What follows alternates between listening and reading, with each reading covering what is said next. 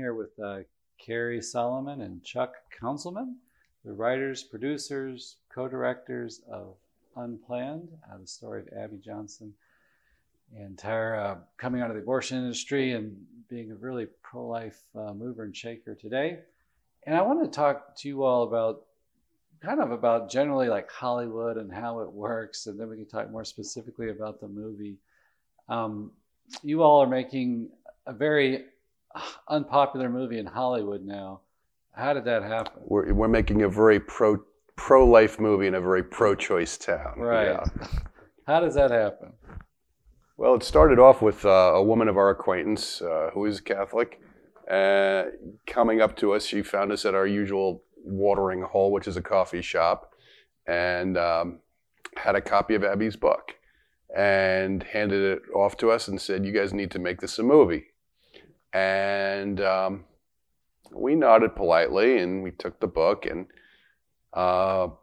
I took a look at it first, and I was profoundly moved by the book. I knew that this was a very challenging piece of work, and commercially, I mean, an abortion project, oh my goodness, who's going to go see a movie about that? But I felt very strongly that this was really solid material, so I approached Carrie with a certain look on my face that suggested, uh-oh, here it comes. And I handed him the book, and I said, I think you need to read this. From that moment on, I knew I was doomed, because we wanted to do a Western. And it just was not going to happen. After we read the book, we knew that the Lord was all over it. I mean, and the book itself was so, we just knew that this is a story that had to be told. And as storytellers, when that happens, you're just drawn to it. But there was an anointing on the book. There was an anointing on the story. And so that lured us. We knew, we had a sense that the Lord would want this to be done. Even when we finally committed to say, Lord, if this is what you want, we will go do this. We'll throw ourselves behind this. I think the Lord allowed us to feel a little bit of his delight at that time. And it didn't last forever. Right. I wish it had, because it was really, really neat. But he just let us feel a little bit of his delight. Now tell me, as writers, how do you approach making this book into a screenplay? How do you approach that? Well, the first thing you do as a writer is, if you're good, I think, is that you read the book, you get all the data out of it, you kind of get a sense of beginning, middle, and end. But what you then do is, if you're going to get serious about it, if you commit to it, the first thing we always do is pray. Once the Lord gives his approval and says, yes, I want you to do this, then we call the parties, if they're alive, if it's a story like this where you have people that actually exist, it's not just made up, and we interview those people. And we get as much data and information on them and on the lawyers. You just let them talk. You spend time with them. You hope that they will come to trust you, that they'll open up. Tell us stories about their lives that weren't in the book. Just start talking, and then you just probe with some questions, and mostly, if it's someone who's close to your subject, you can just keep letting them talk and talk and talk, and just these wonderful little moments will start. You do that for about a week, 7-10 days, however long it takes. But you also find out the color of the car she drove in 1985, and what kind of car was it? What kind of beer did he drink? And because that adds color. And the choices that people make in real life are very interesting comparatively that the choices that the average movie maker would choose for them. So, like if it was a beer, the average movie director would say, okay, who's going to pay us to put the beer in? So you get, let's say, Cerveza in there because they pay $10,000. But that's not what he'd probably in real life hate that. As an example, there's a scene in the movie where Abby and her husband Doug are at a Mexican restaurant, and they're having kind of a romantic night out. And he suggests they're going to have a film festival at their house. They're going to flip a coin. And if she wins, they'll get to watch Gone with the Wind. And if he wins, they'll watch The Goonies. Well, in real life, and she suggests a compromise, watching 300. The backstory there is Doug's favorite movie in real life as a grown man is The Goonies, which is a little crazy. And he says of Abby, she'll tell you her favorite movie in the world is Gone with the Wind. He's like, that's number 2. Her real favorite is 300. So we just have fun with what's the truth, and it just makes a nice movie moment. So you gain all the data that you can gain. You interview all the people that you can interview, and then ultimately it comes back down to we do a lot of driving around, a lot of coffee drinking, hanging out, just being by the pool, doing whatever we are. But we start talking dialogue back and forth to each other, and we start talking scenes back and forth. And they're not in any order. It'll be something good, or we'll see a book in a store and have a great phrase on it, and we just start assembling data. Now, not everyone does it this way, but this is the way we do it. We assemble data that we're going to start integrating into the story. But Abby's actual life story suggested a natural progression, and her book followed pretty much that progression. It deliberately jumped a couple things out of sequence chronologically. We said, well, you know what? That probably makes sense for the movie too. Yeah. So, and it had a beginning, a middle, and an end, which is if you don't have a beginning, a middle, and end, you got to work that. And then it had, we figured like the average movie's got about 30, 35 scenes, sequence, whatever, give or take, between 30 and 35, usually 40. So her book gave us maybe 22, 23, 24 of those scenes. Her interviews gave us the rest. Yeah. And so then in the book, because we had it, we just kept it in the same order. So that was kind of easy. The toughest part with a story like Abby's is parting with stuff you'd like to put in, but shouldn't be there. And the fact that she was dislikable. I mean, this is the person who murdered 22,000, was responsible for overseeing. She was the concentration camp, general. Yeah. So the camp commander of 22,000 deaths. So how do you look at that and make that, tell the truth about that, but not to the point where people in the audience are saying, I can't like this woman. Yeah. I don't care what you do. Yeah. And so it's a very fine line, but you start working. But fortunately, Abby provided the answer there too, which was, and this is why her sin at a certain level is very forgivable, or at least understandable. All she ever wanted to do was help women. Right. So even when she was absolutely committed to the pro-choice cause, she was trying to change laws, she would have torn up anybody who tried to take away that what she perceived as a right or privilege. She was very strongly committed to trying to help women. She thought she was helping women. Yeah. That's why she was so passionate. Yeah. And it seemed like, too, a big, tough dimension here is you have a picture's worth 1,000 words, so you have video, and you can express so much in like one scene, one picture, maybe to convey some of these points you need to convey, and not show us, not tell us everything. How do you make those decisions? That seemed like that would be hard. It's an instinctual thing, I think. We had a priest tell us once that, and I believe this thoroughly, that we have a charism to work together, that the Lord brought us together for his purpose. And I believe that, because what I'm strong in, he's weak in. And what he's strong in, I'm weak in. You mean I'm weak in something? Yes. What is your strength, Kerry? My strength, I would think, well, I'll tell you Chuck's strengths, because it'll be better that I don't tell him and he can tell you mine. But Chuck's strengths are, he's the smartest person I've ever met. He only knows 3 people. He has tremendous data retention. He can collate and gather material in mass amounts. I always go back to form and structure.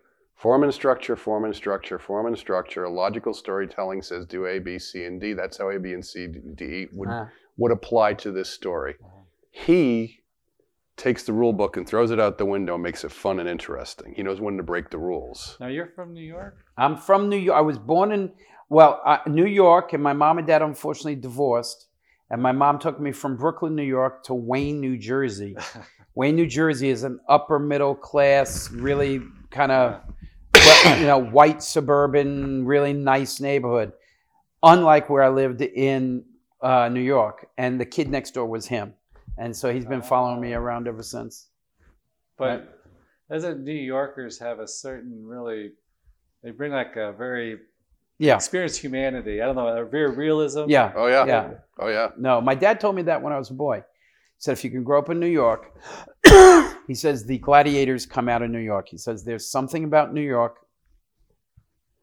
By the time you're 20, 21, 22, 25, you've led like 4 different lives, and you get to use that. And he was right. He was right. There was a charisma out of New York and New Jersey, because New Jersey is just New York extended.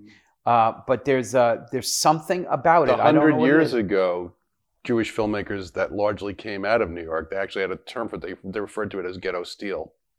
That's what you had in your character, and you knew how to go. You just took the bull by the horns. You get tough very quickly, because New York's, if you don't, it's a tough town. Now, how do you, like, I think of like The Mission, when Robert De Niro, when the Indian cuts the armor off the Robert De Niro's, that scene where he's hauling the armor up the cliff, and he wants forgiveness, and you don't hear a lot of words or anything. The Indian goes with a knife. You're not sure he's going to stab him, but he liberates him.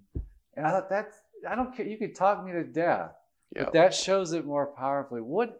To me, that's the magic of movies. How do you capture that? when it's going really, really well, you can do that. Some of the greatest scenes can be done without. I think the high point of filmmaking is if you can get your scene done with no words. That's great. We couldn't do much of that in this film. We actually had to play a little bit of sleight of hand with this.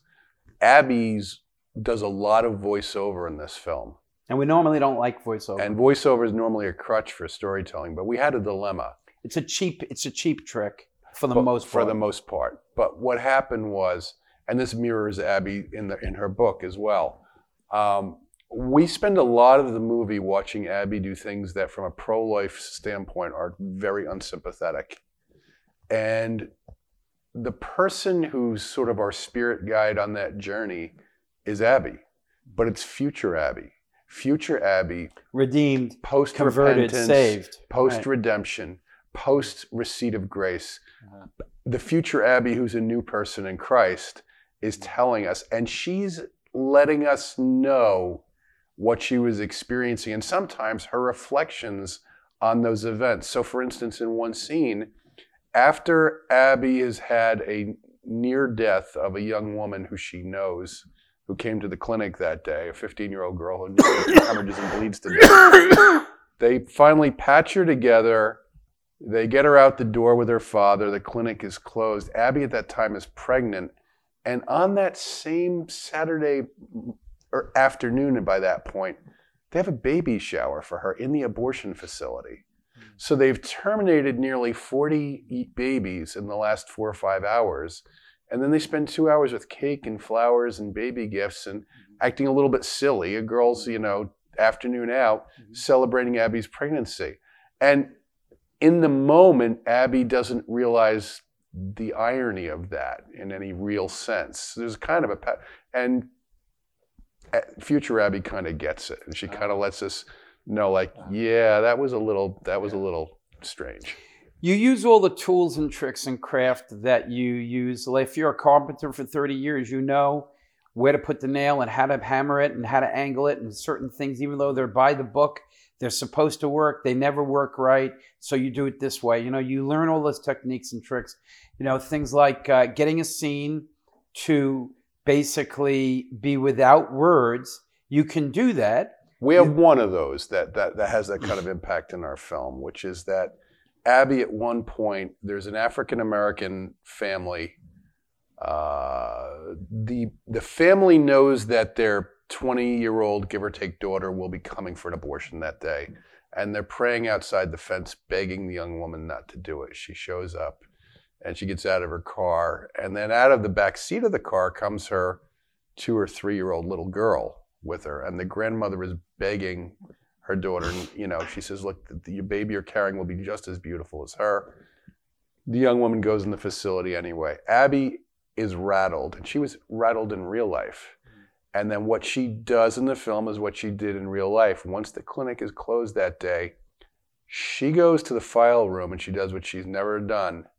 She opens up her own patient file and she looks at the ultrasound, which she has never before seen, of her own unborn child who was aborted at the facility. And that's a brief moment in the film, but it's one of those really But even if you take that as an example, sometimes the choice you make doesn't work. Yeah. But the nice thing, until you're rolling the camera, doesn't matter. You can change it. So you go with your instinct. If it works, fine. If it doesn't work, then you modify. That's what's kind of hit me about the movies, is that it, because you want to make good productions here and stuff, and it's like, and I thought like Hollywood is pumping all this movie, super talented people, all this money, super talented people, and every now and then they get it right. Right. And it's like, it's not a formula, right? Well, it's not a formula. It is a mathematical thing for the studios because they cookie cutter everything, and they don't. So that's why they get 1 in 10 or 1 in 20 right. It just happens to be a great subject, whatever it is. But and sometimes it's like just the heart of it. You can have like a cheapo movie right out of the 70s or something, but it's a coming of age movie, and it just captures the heart of something. The breaking aways of this world. Exactly. That's exactly what I was thinking of. But that for us is that's the holy grail. You look for the story where you typically, what happens in those stories is you're experiencing a standard yearning or a standard set of emotions, but in a world or an environment that you haven't seen it before. So a lot of times it's a story of maybe an obsession, and it's someone's story of how they go about pursuing, whether it's breaking away like that or whether it's Dr. Frankenstein. Yeah. Obsessions tend to be very, very or it's Van Helsing pursuing Dracula. Uh-huh. Obsessions tend to be very, very interesting. Yeah. We're drawn to watch people with obsessions. I think something I've wondered a lot, like just watching Hollywood, love movies and love So American and all that kind of stuff. But some of the stuff you see, you just like wondered, what kind of twisted person put this together? How does that stuff get made so often? The reason for that is because Hollywood has a political agenda that it wishes to perpetrate on the American public. They look at the American public as subpar. They do not believe that the average American has any intellect at all. I know it sounds crazy, but basically they look down at them because they're not like them. And one of the things is that the agenda is a politically communist desiring agenda. They want communism. Because ultimately they don't realize it. It's the extinction of God, so therefore I can do whatever I want to do. And then on top of that, their agenda is all the things: homosexuality, drug abuse, and sex. And so what they're doing is, and this is why, like the Mormons, for example, will not let their people see R-rated movies. America needs to protect itself from these Hollywood people. But what people don't realize is the Christians are right. They're trying to get your children. And it might be in college that they're looking to get them, or in high school or whatever. But through the media, which is powerful, that's what they're looking to do. And so you have to... Everything is agenda driven. Here's an example that I use. At the time of her death, a decade or so ago, at the age of 102, Leni Riefenstahl, I don't know if that name rings any bells. Leni Riefenstahl was a female in Nazi Germany.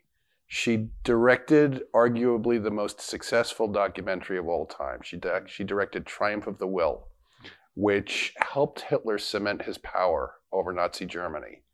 If you've ever watched the old Indiana Jones movies where you see the stormtroopers marching around at night and the flaring torches and the searchlights lighting up the sky for the backdrop and the big Nazi flags, that was all her. That was all her photography at the Nuremberg party rallies. Well, at the time of her death at 102, she was actually represented by one of the big three agencies founded by a Jewish man in Hollywood. And it took me a while I couldn't even grasp how that could be the case.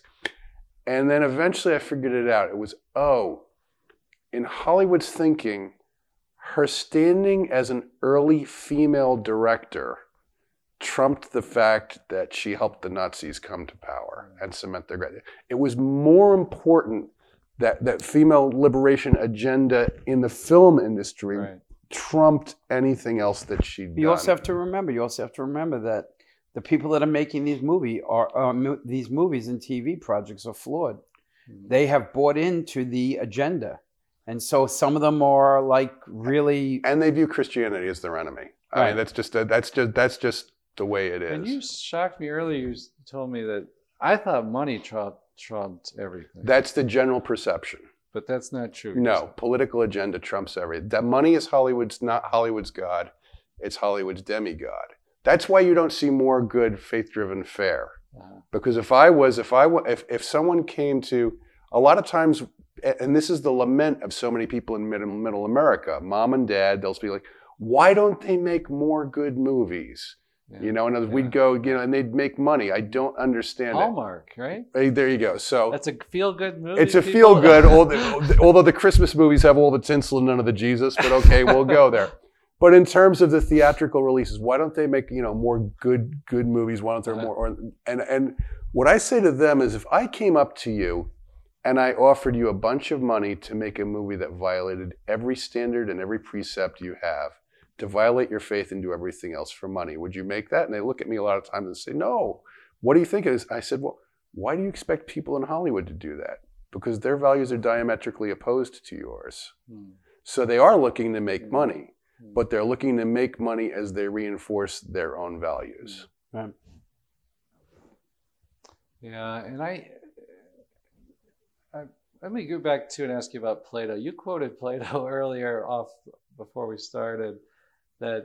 What did Plato teach about music and art? Well, Plato wanted, we're 2,500 years ago, give or take, Plato wanted to eliminate drama from his perfect society. And he didn't want drama to exist because he felt it was a cheat, that basically you could influence people's actions based on mere emotion. You could get them whipped up with some idea, and then they would go follow through with it. And there wasn't really any intellectual process there. Right. It was just getting them whipped up. And he's like, no, that's a bad idea. And like movies are like emotions on crack. That's exactly what they are. That's exactly, they are, to borrow a term there was a movie called, about 20 years ago called The Insider, about the tobacco industry. And they talked about that a cigarette to the tobacco industry is not a cigarette or tobacco, that's a nicotine delivery vehicle. That's how the tobacco industry views a cigarette. It's a nicotine delivery vehicle.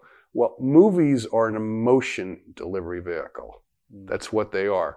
They are highly engineered, polished products designed to deliver an emotional experience. And I went to a homiletics seminar one time, and the guy talked about, I think it was Aristotle's rules rhetoric, and talked about how I'm like a third in, there's a problem presented, and then you have like a resolution.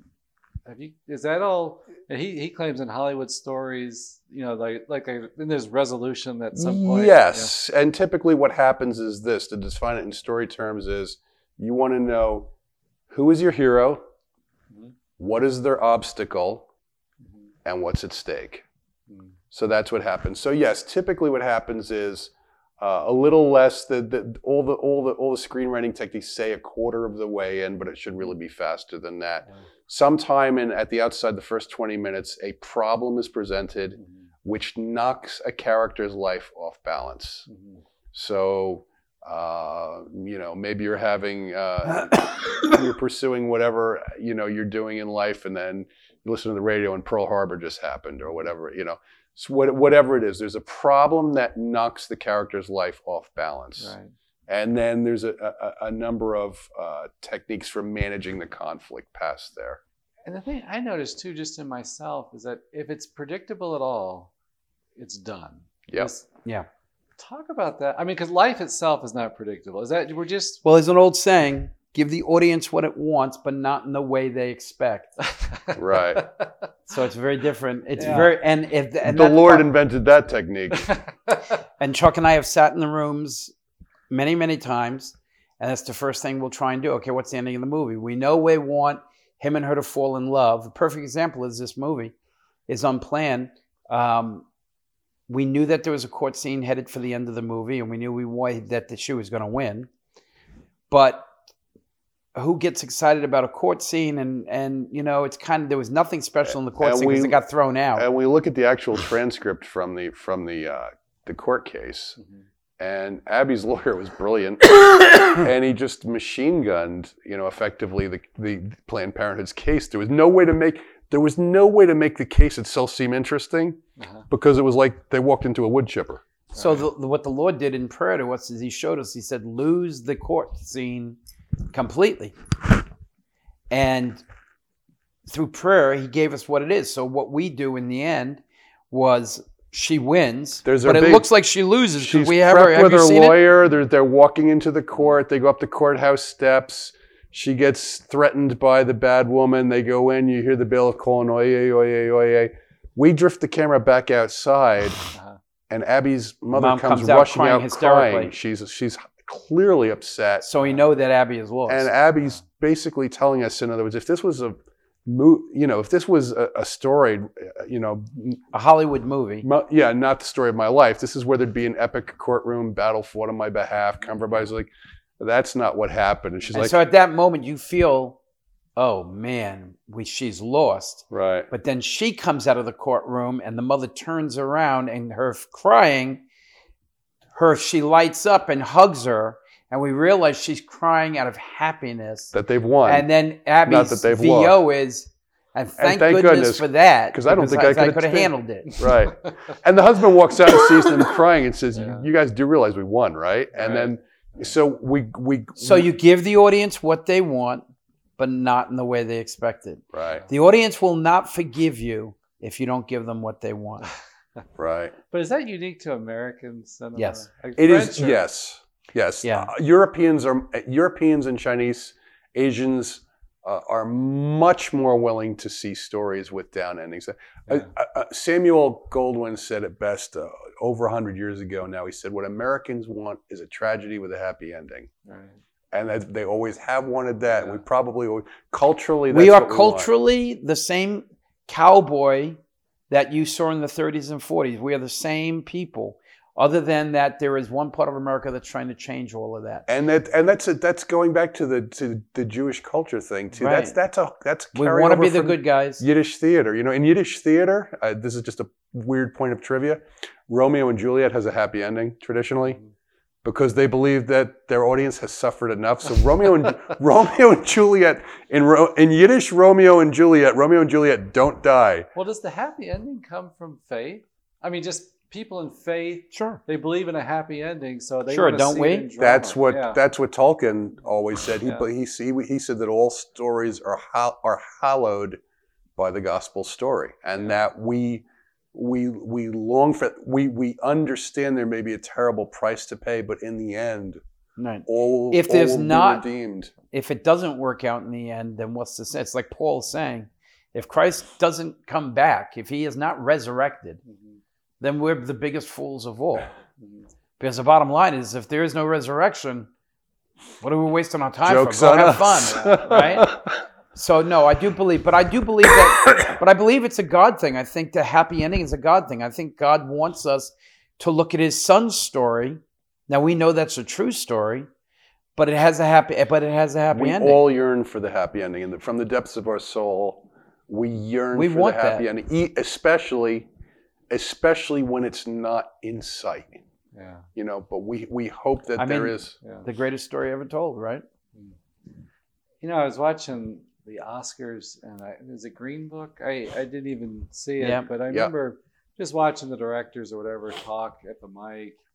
And I don't know, this is just my impression that you can get so drunk on yourselves and how great it is and everything that you lose perspective. Right. And I appreciate this, writing something or doing something here at the network, you just focus on these little details, you make a little video, and you think it's just spectacular. But you're like, it's hard to get objective, right? To step back and say, is this really any good? Yeah. How do you do that? Well, it doesn't hurt that there are two of us. So we are not afraid to say, this is good, this is bad. Or I don't think that works. And we keep working at it. And so it actually brings a higher form of project level. Because you're trying to balance, like, follow Right. your gut, but then, I mean, you can overthink anything, right? Yep. And question yourself. Yeah. Then what you do is when you get something to whether it's screenplay or more in this case, once you have a film that can be looked at, you get a couple people that you trust their judgment, and you sit and you watch it with them, and Is then you it get too their late at comments. that point, though, to make changes? No, Oh, it's not. No, unfortunately. but you know, the whole process in Hollywood is that once you have a screenplay done, people start reading it, and you start assembling data. You read it 3, 5, 7, 9, 15, 19 times. You start assembling data. It kind of works itself out in a very weird kind of way, because over a period of time, you get certain notes that keep resonating. And you, like, for example, something that would happen with us is that we'll get some 3, 5, 7 people say, this thing doesn't work for me. And then I'll look at him and I'll say to him, you know, when we did that, it didn't work for me either. So that'll probably disappear. Then you get 5, 6, 7 people say, this did work for me. And I didn't feel anything on it, or he didn't feel anything on it. I'm not so sure they're right. You pick up an intuitive... The general rule is if 10 people tell you you look sick, it's time to see a doctor. But in certain cases, you have to say, no, there are reasons for, like, I won't go into it, but there's a couple things in this film, the completed film. We get the same note from every filmmaker, pretty much. I believe that the cure for what they point out is much worse than the disease. And I think it would destroy the movie. Conversely, we never get that note from audience members. So that tells me the story is working. What they're doing is they're falling back on logic and structure and saying, why is this done this way? I would do it that way, with no idea of the impact of moving that domino around. So you can kind of show the film as you go along to people? Yes. Yeah, bits and pieces. Yeah. You get clips. Yeah. And then you get clips, and then you get sequences. You know, you get 3 clips in a row, and then you get 6 clips in a row, and you can kind of show it. But eventually, it all starts coming in. You start showing this and that and this and that, and all of a sudden, you got a whole thing. And it's like on this, we were at 2:27, 2 hours 27 minutes long. We cut it back to 1:43, 1 hour 43 minutes. So that was the equivalent of like 40 plus minutes that we lost. Imagine if Noah was building his ark at 20 different workstations in a field, and he was working on one hunk, and then when he was done with it, at a certain point, he'd say, well, you like the stalls this way or whatever. I could move the beams around, but then at a certain point, he'd start pulling those pieces together and assembling it in one place. It becomes harder to change it at that point. But it's a craft. It's a craft like anything else. It's not like writing a novel. Writing a novel, you can go off and do whatever you want. Very concise, to the point, movement. Every page has got to matter. Every scene has got to move the story forward. So you pick up after a time, because your very survival depends on it. You're not going to get paid if your movie is not good. Yeah. You know, you pick up what works and what doesn't. And I think that's a gift from God. Yeah. Is there tension in every scene? If not, how can do I drop the scene? Do I add a little bit of music? Do I change the editing? Do I re-edit the scene so that it plays from a different character's perspective? And there's a whole, you know, there's a toolbox of tricks and techniques that you can use to reshape material. Yeah, I was watching this. I grew up, my dad loved Columbo, so it was kind of nostalgic for me about watching old 70s Columbo episode. And there was one with Johnny Cash, and Johnny Cash can't... Johnny Cash! Well, I used to love Columbo, and I don't remember Johnny Cash. Yeah, he plays this music singer. Oh my goodness. He's got horrible parts where he can't act, but then his own natural charisma comes through. Yep. And I watched this thing, and I was saying, why is this... I grew up really in the 80s. We mocked the 70s. Everything 70s was bad. Now I'm fascinated with 70s film and stuff. I was like, why does this work? And one of the things was tension. Yeah. There's always tension between Columbo and the villain. Right. And the whole thing. And it's conflict. like that. Always. Yeah. You were waiting. Great writers are conflict managers. That's all we are. And Columbo was written by a team too, I believe. It was two guys. Yeah. Yeah. You got to remember that, especially on TV, you only have 47 minutes, you know, minus commercials and stuff, whatever.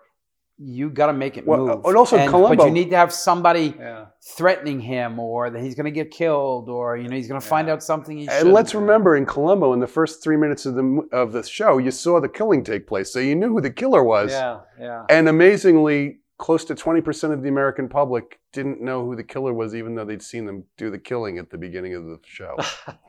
They were still trying to figure out who did it at the end. I said I got this nostalgic attraction to it, but I remember watching like this BBC Agatha Christie. It was so complex. Even at the end when they tell you the killer, it's like, I don't even know how this fits together. I'm sure it does, but I'm like thinking, when you step back and look at Columbo, I said, this is so simplistic. And sometimes logically it doesn't even really work, but it held me. It held me for the whole... Because Columbo was totally character driven. Yeah. You were there to see your friend, Detective Columbo, pursue whatever it was he was up against that week. And the case, at a certain level, was secondary. Yeah. You wanted to see him in that trench coat doing his thing. Yeah.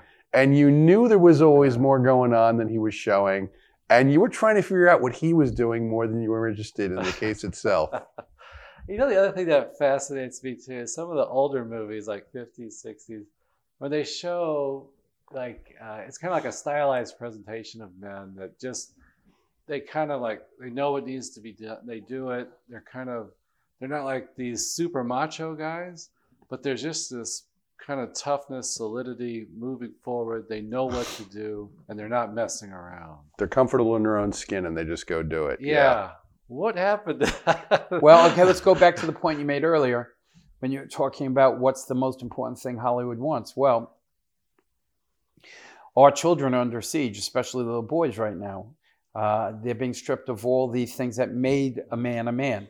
Hollywood in the 80s realized that Die Hard and all these action movies were making men empowered.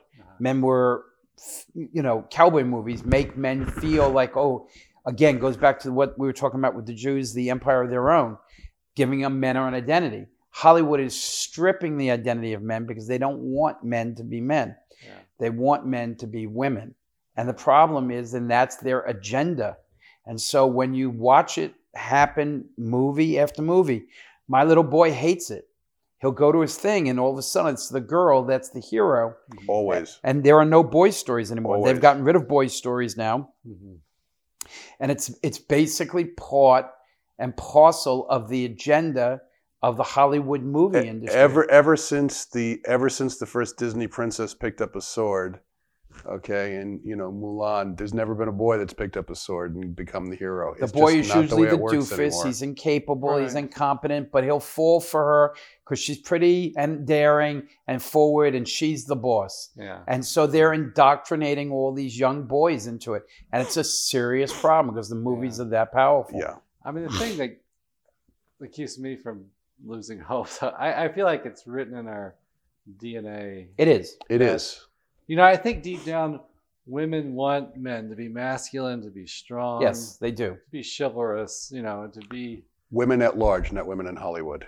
Yeah. And therein lies the disconnect. Yeah. There's inside the bubble, and movie making is controlled from inside the bubble. Inside the bubble, masculinity is toxic. What can happen also... So if you make a movie and you tap back into that, men can tap into that again and get the battery. It's a memory. It's there's a war movie that we've been told in prayer we've gotten from the Lord that we'll make it one day, and it's a war movie, but targeted for more of a younger audience. I know it's gonna sound a little strange, but we're like, Lord, why do you want us to do this? And what Carrie got in prayer was valor. In other words, that young men need to be instructed in terms of what valor is. This can help teach them what valor is because no one is doing that. Yeah, I think Tolkien, right? Wasn't that his motivation for Lord of the Rings? I remember some quote like part of it. I'm sorry? Part of it. Yeah, it wasn't. I mean, some people want to reduce it just to like trying to arouse England to fight in World War II. But I think on a deeper level, it was to combat evil, to... His goal was the marriage of because he was obviously a professor of medieval studies and so forth. It was the marriage of the old Anglo-Saxon pagan idea of the high doom, the hero who goes to a high doom and suffers, almost a suffering servant in a way for his people, with the Christian ideals. So he was looking to take that heroic concept and marry it into a Christian worldview in a world that did not have in its design Christ himself. Yeah. And that was what he always was looking to do, to impart those values. Yeah. He was devout Catholic, grew up with a priest as a father. His older brother was the priest, yeah. And he wanted to create a world where all these virtues that we used to claim lived. And that also, if you pay a price and there's sacrifice, it's worth it. And, to die for what you believe in. That was the great disservice that the films did to his world, because in the actual films, basically every figure of power and authority was craven and didn't deserve power, other than they play with Aragorn, but Aragorn, the true king, is reluctant. He tries to run from his destiny. That's really great for coming of age stories, but I don't think it was right for the Lord of the Rings. We are Tolkien fanatics. We studied Tolkien. We wanted to do a movie on it and stuff. The problem with the Tolkien movies is, if you are a true Tolkien fanatic, you know that the books now this is definitely a lot of people are not gonna agree, but if you read the books and then you look at the Tolkien movies, they are not the same. The books were magnificent. I mean, the best piece of literary material I've ever read. But many of the things that made it great and noble, they gutted out of the movies because they wanted to go back again to agenda. What's their agenda? All authority figures are craven, not good. Dying for your country, not good. They do it, okay? Reluctant king, he doesn't want to do it. Who gets saved by his girl? Female. Gets saved by his girlfriend, basically. I mean, come on. Was that in the book? I was wondering. No. Aragorn in the book was Aragorn in the book was a man's man. The father of his bride to be in the actual book tells when Aragorn seeks the hand of the daughter of Elrond, Elrond tells him, the only mortal, in other words, who my daughter would ever wed, must be the king of the United Realms that have not been united. They've fallen into disarray for 1,000 years. He's like, you go out and you accomplish that. So Aragorn does that. And you'll be worthy of my daughter. But that is the only way I will consent to her marriage. And that's what there was a lot of things does. in the movie. They had the elves in the wrong places, and just all the moral, spiritual especially was manipulated against. But as writers, talk about the inspiration, the female inspiration. I don't remember the details, like Gladriel or something in story. It seems like, well, even in our faith, I was just reading about Our Lady of Antigua and inspiring the reconquest of Spain and then explorers to the New World. And do you all write that into your story somehow? The female inspiration for the male hero, or? From the beginning of time, women have inspired men to do everything from going to war to dying to saving them. And there is a place, we believe, for the female virtuous hero, the same thing as for the male virtuous hero. And they should feed off each other, man and woman being brought together, that ultimate love. But the bottom line is that Hollywood, again, has taken it too far. Yeah. The women are not supposed to be men. And that comes down to a whole nother thing. It's a whole nother issue. It's a homosexuality issue. Yeah. And they are bombarding America. It was really neat when it was different, when you watched Sigourney Weaver in Aliens and she triumphed. And That's the second one? Yes. That was great. I always said that. I said that was a believable female heroine, because she loved the little girl. She still had maternal thing. The whole issue was motherhood, evil alien motherhood versus human noble motherhood. She triumphed. It was phenomenal. Yeah, and it was completely appropriate for that story. And it was, again, you did not expect it, because she didn't start out as the hero. Yeah, she just grew, and it was wonderful there. Yeah. It just shouldn't be every movie. Yeah. To me, it worked, and that's what I feel like. I watch a lot of it now, and it just seems so contrived. And now, it used to make me more angry, and now I just feel like, you're doing this caricature of male strength, and it's always going to be frustrating for women because that's really not who you are, your nature. You're trying to make them like women, like men, and it's like, but a caricature of men even, and it's just not going to be satisfying. You know, it just seems like there's a big market for reality. Well, that's what I mean. It's starting to sound like that. I don't keep up with the superhero stuff. I'm just very weary of it. I can't watch any of it. But then the latest, the Captain Marvel movie that's coming out, with apparently they time travel back, so Captain Marvel, who's a woman, can fight for feminism, and then on top of that, they've let the young male audience know that they're not really welcome, and I'm like, this is madness. Yeah. This is madness because these are the movies you're making for. I mean, the standard, just the economic sense of the movie industry, the primary moviegoer is a 15 to 29-year-old male. Really? And when you do a big, yeah, absolutely, they've always been the driving force there. Well, in the modern era, you know, the first Star Wars and beyond, the first Jaws and beyond.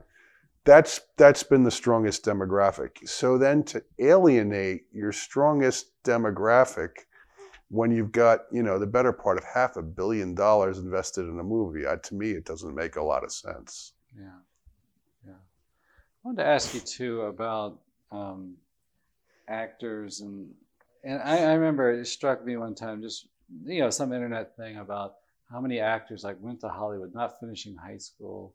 And just, you know, there's a million that failed, but like some really big ones like went. I'm thinking like Al Pacino and Charlize Theron and stuff. It's like they just went and gave it everything they have. Yep. And it's like it's almost like it draws a certain neurotic people. Why would you leave failure? It absolutely does. It absolutely does. Look, actors, and I don't want to be unkind here. I want to be, because they're very gifted at what they do. But as you know, here's a story that will kind of. We had a manager years ago who was a self-described psychological terrorist, but he said, one of the things he said, every actor has a closet in their house, and he meant this literally, not metaphorically. He said every actor has a closet, and it's full of whatever they weren't able to have as a child. Mm-hmm. He said, for me, it's socks, clean white socks. He says, I probably have 150 pairs of them so that I know I'll never run out. He says, every actor I know has a closet like that. Mm-hmm. It's just the only thing that changes is what's inside. Mm-hmm. Actors tend to be people from very troubled backgrounds, and they tend to have very unresolved personal issues. Yeah. So they're fighting those demons. And unfortunately, in most cases, they haven't come to Christ. They don't have reconciliation to help them get through it. So they're dealing with those unresolved issues for most, if not all, of their career. And that gives them a certain energy, or is it because they've tried to escape when they were younger because of difficult circumstances? What it would be like to be this person? They kind of played? Yes, they've pretended to be someone else. They've learned techniques. They've found comfort or safety in it. Or they've, you know, one actor we knew. Well, it's a very big part of vanity too, is because the cameras are on you. Everybody's looking at you. Your beauty, your vanity is right out in the front. One actor we knew, and he was a very, very good actor. I won't name him because I don't want to embarrass him. He's incredibly skilled. And he was put into special education in 4th grade, and he never got out. And because he was dyslexic, and they didn't really treat it well back then. So he can learn his lines. He can learn anything. Mm-hmm. And he's tremendously gifted. And he's so gifted I can't tell where his craft ends and his skill, where his natural skill ends and his craft that he's learned begins, which is actually really a tremendous compliment. It's seamless. Yeah. He's wonderful, but yet he's a human being who got put in special education in 4th grade and never got out. Yeah. It's a very, very troubling business in a lot of ways.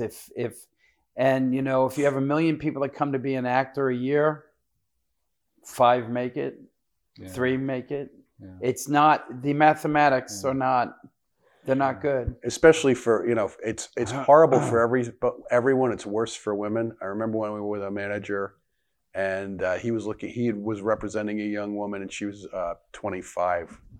And apparently, I'd never met the woman, but we were having a conversation about it. She was very beautiful, very talented, everything else. And she met with one of the major agencies, and they decided not to represent her, and because they felt she should have accomplished more by her age. And when he said, "Well, why did you tell them your age?" She said, "I didn't. They figured it out. We had certain mutual acquaintances, and they pieced together when I graduated, and they figured out how old I was." Yeah. But there's definitely a craft and just a talent. Huh? Yes, absolutely. It is an anointing. It is an anointing like any other anointing. But you can learn it. You can learn it if you have an aptitude for it. It's like music. There will always be, every individual has a certain aptitude, and then it's a question of how much time you put into it. Some can do very well. But it needs to be an obsession for you to be great. Like anything else, you need to be totally committed, totally obsessed to that craft. Yeah. Everyone else is going out on a Thursday night. You're in acting class. Nothing comes. I mean, occasionally, once and forever, somebody just walks into a room and knows how to act, lights it up, and but it's a natural. It's like a singer with perfect pitch. It's one in a million. Well, thank you so much for talking with us. I've got to run myself, but thanks so much for the movie. I can't wait to see it and all your work. And I'm so excited. Father. Thank you, Father. God bless. Faith into it. So.